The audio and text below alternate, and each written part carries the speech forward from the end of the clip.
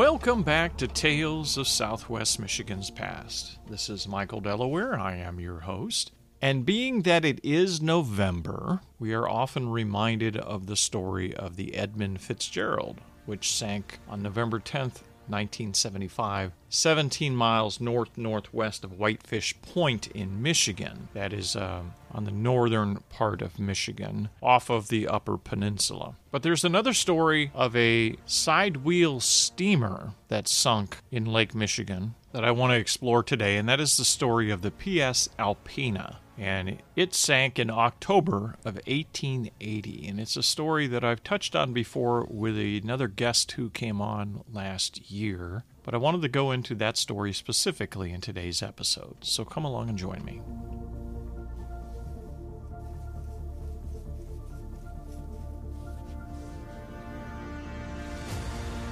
The PS Alpena was a side-wheel steamer that was built by Thomas Arnold of Gallagher and Company at Marine City, Michigan in 1866. And it was operated by the Goodrich Line after being purchased from Gardner, Ward, and Gallagher in April 1868.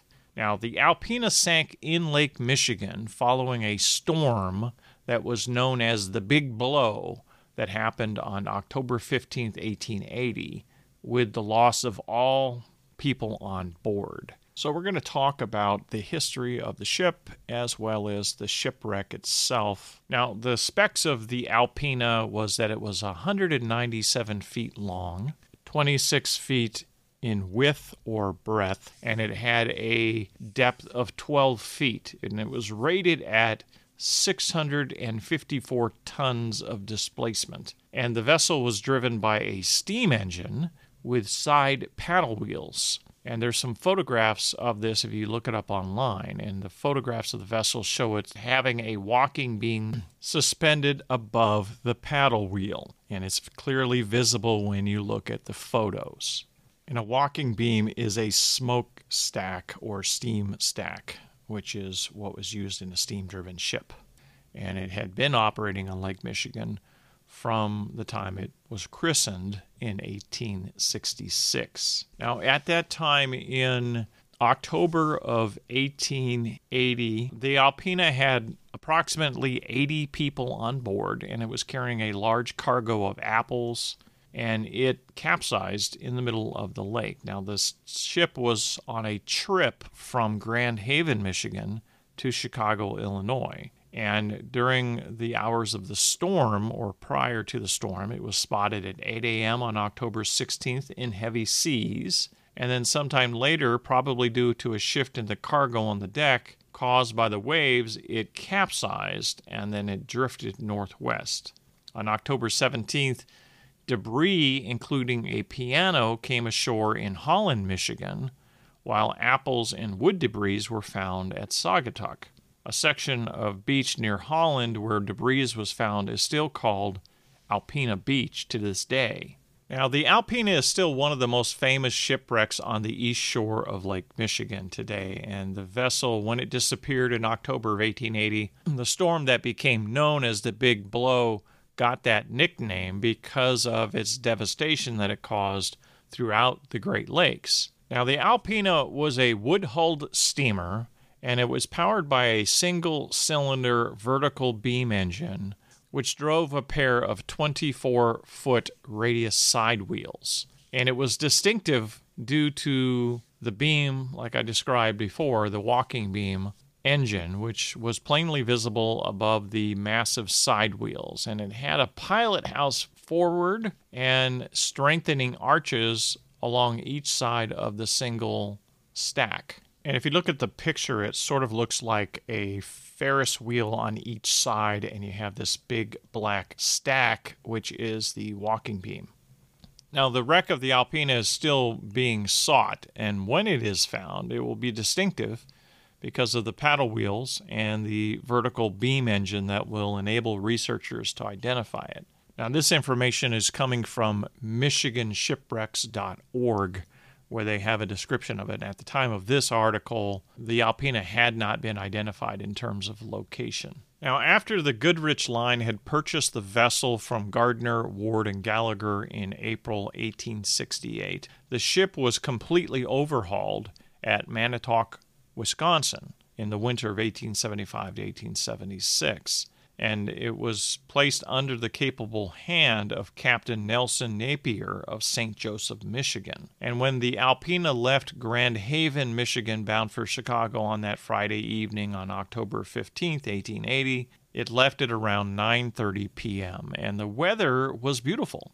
It was sort of an Indian summer-like weather out on Lake Michigan. But the barometer was indicating a storm, and storm signals were out being sent to all the ships on the lake, even though the weather was very calm at that point. And Alpena was spotted several times on her southwest journey by a crew of the steamer Muskegon, and it was spotted at about 1 o'clock a.m., and everything seemed normal. At about 3 a.m. Saturday, October 16th, the worst gale in Lake Michigan recorded history suddenly swept across the lake, and Alpena was seen again at 6 a.m., at 7 a.m., and also at 8 a.m. by the schooner Irish and by Captain George Boomsluiter of the barge City of Grand Haven, about 35 miles off Kenosha, Wisconsin. And they indicated that the Alpena was laboring heavily in the high seas. Now, several other vessel captains, one of whom reported the Alpena laying on her side with one of her paddle wheels out of the water, spotted the vessel over the next several hours.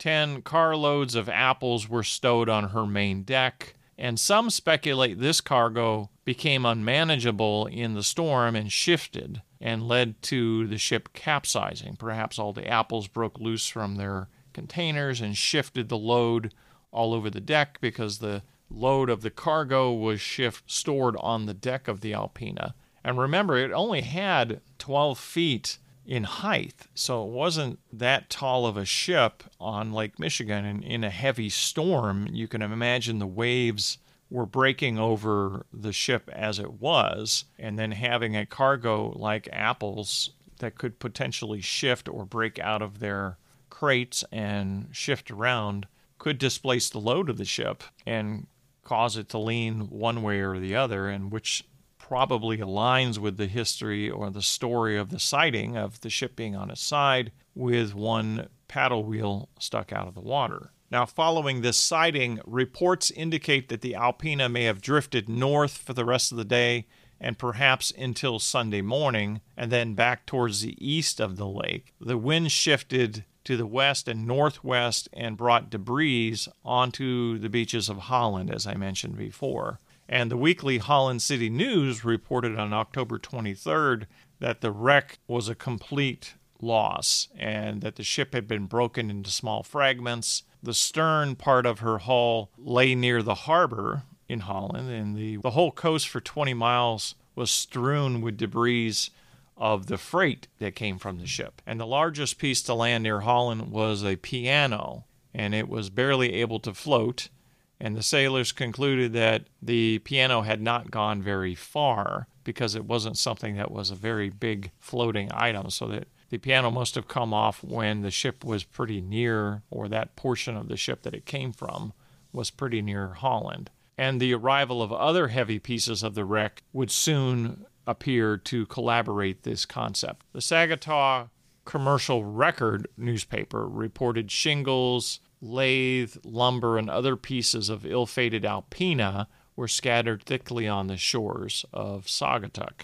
And it also reported that thousands of apples were found bobbing in the surf at Saugatuck. So there was no exact count of the victims that was available. Although Holland City News stated 80 persons may have been on board, the only passenger list was aboard the vessel at the time of the loss. There was no record of the passenger list on any shore port along its travel route. So the Holland News at the Herring District Library in Holland made a list of the known passengers, but they may have missed some. And they published a list of the passengers, including the captain and his crew. And the list has been revised over the years. The most recent revision was done in 2021. However, there still remains the possibility that there are many names on that passenger list that will never be known, as the only passenger list, of course, went down with the ship. Several artifacts from the Alpena, including a piano leg, may be seen at the Holland Museum today at 10th Street and River Avenue in Holland, Michigan. And the location of where the Alpena remains at the bottom of Lake Michigan is still a mystery. No doubt she will eventually be found, but what she'll reveal and what secrets that she will reveal when she is eventually found in Lake Michigan, only time is going to tell. Now, I've been over to Alpena Beach. This right next to Tunnel Park near Holland, and it's north of Holland State Park along Lake Michigan. And you walk through this big tunnel to go down to the beach. And of course, Alpena Beach was named after this shipwreck. And of course, before the ship left for its final leg of the journey, it had stopped in Grand Haven, and that's where it picked up passengers and this freight load of apples, which was equivalent to about 10 carloads of West Michigan apples. So Alpena Beach today is roughly a 1-mile stretch of mostly private beach north of Tunnel Park, and it's in Park Township near Holland at the end of Lakewood Boulevard. And its claim to fame, as I mentioned earlier, was that it had debris from the wreck, including the piano and parts of which are still in the Holland Museum, that washed ashore for several days following the mysterious sinking of the ship during that storm. But oddly enough, the beach was also the home to a private zoo run by George Getz, and that drew thousands of public visitors between 1910 and 1933. And it featured such things as wildcats and monkeys and elephants and camels. So that's just an interesting side note to Alpena Beach and some of the history and facts about that location. Now, the PS Alpena was not the only ship ever named Alpena that sailed on the Great Lakes. There was another ship named Alpena, which was a freighter built in 1874, and it burned to the waterline in 1891. And then there was another Alpena that was a tugboat, which sank in 1943 at Huron, Ohio. So those two had tragic ends. There was also the SS City of Alpena, which was a paddle wheel steamboat operating between Detroit and Mackinac Island by the Detroit and Cleveland Navigation Company from 1893 to 1921. And she was a 280-foot long ship that carried about 400 passengers and was powered by a 2,000 horsepower steam engine. And then there was also a Great Lakes ship named Alpena, and it had formerly been known as the Leon Fraser, and it had been owned by Inland Lakes Management, which was an affiliate of Lafarge Freight Company. And this was used as a bulk freighter to haul cement, and it was built in 1942 and equipped with a steam turbine engine. And it was originally 639 feet long with 67 feet in breadth with a depth of 35 feet. And it had the capacity of 15,550 tons. But it was renamed and shortened and converted to a bulk cement carrier in 1991. The Alpena today is a moderate-sized ship in the Great Lakes Fleet, and the largest ship on the Great Lakes is almost twice its length and carries about 4 times its cargo. But that is basically the history of the Alpena sinking. What do you think? Do you think the apples shifted and they broke loose on deck, or that it was just a terrible storm that any ship of that size with such a low water line would have probably gone down? I'd be interested to know your thoughts about it. I am new to learning about maritime history on Lake Michigan and other Great Lakes, so I love reading about these stories, but I do not claim to be the most knowledgeable about lake history and the shipping industry. But I did hear about this story early on from another guest that I had from the Michigan Historical Society that I interviewed in season 1. And he told me a little bit about the story when I asked him about some of the St. Joseph history. And apparently, I guess the belief is the ship sank somewhere off the coast of Holland, or perhaps somewhere between Holland and St. Joseph. But that will remain to be seen until the ship eventually is located. But that's going to conclude today's episode. If you enjoyed listening to this story, although brief as it was, please be sure to leave a rating or review on whatever app that you are listening on. And if you'd like to reach out to me, you can find me at michaeldelaware.com. I'm always happy to hear from my listeners. You can also find my 2024 book tour schedule for Southwest Michigan, where I will be doing events from March through May right now is on the calendar, and I will have event dates in June and July as they develop throughout the year. And that'll be a place that you can always refer to as to where I might be showing up if you want to come meet me. And of course, this December, on December 16th, I will be performing in Tales of Christmas Past at the Battle Creek Regional History Museum, which is located at 307 West Jackson Street in Battle Creek. And the show performances are at 2 p.m. and 6 p.m. And it is an evening of Christmas storytelling from 100 years ago or more. And it is a cast which includes not only myself, but Dave Eddy, Bobby Mathis, Brian and Jill McCombs, and my good friend Donna Rickman. And we will all be on stage telling stories of Christmas from yesteryear. And it's a wonderful show. Last year, we sold out both performances, and the feedback was just tremendous. People really enjoyed attending that event, and we hope to make it a reoccurring event every year. The cast may, of course, vary in the future, but we have the same cast as we did last year, which we consider to be very fortunate that everybody was able to fit this in their schedule this year. So definitely put that on your calendar, December 16th. Get your tickets. I'll put the link in the show note descriptions. You can also venture on over to the Battle Creek Regional History Museum website, which is bcrhm.org, and you'll find the information and links there where you can secure online tickets. If you want to pick up a print ticket, you can find the museum hours there. They are open 10 to 4 on Saturdays and noon to 4 on Sunday right now for the winter hours. And you can buy print tickets at the museum.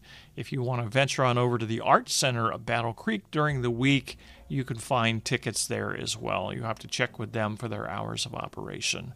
So we have print tickets available if you want to get them in that format, or if you just want to get your tickets online, you can find them at the link in the show note descriptions or on the museum website. And until next time, when we take another journey into yesterday and we explore even more fascinating tales of Southwest Michigan's past. Thank you for listening.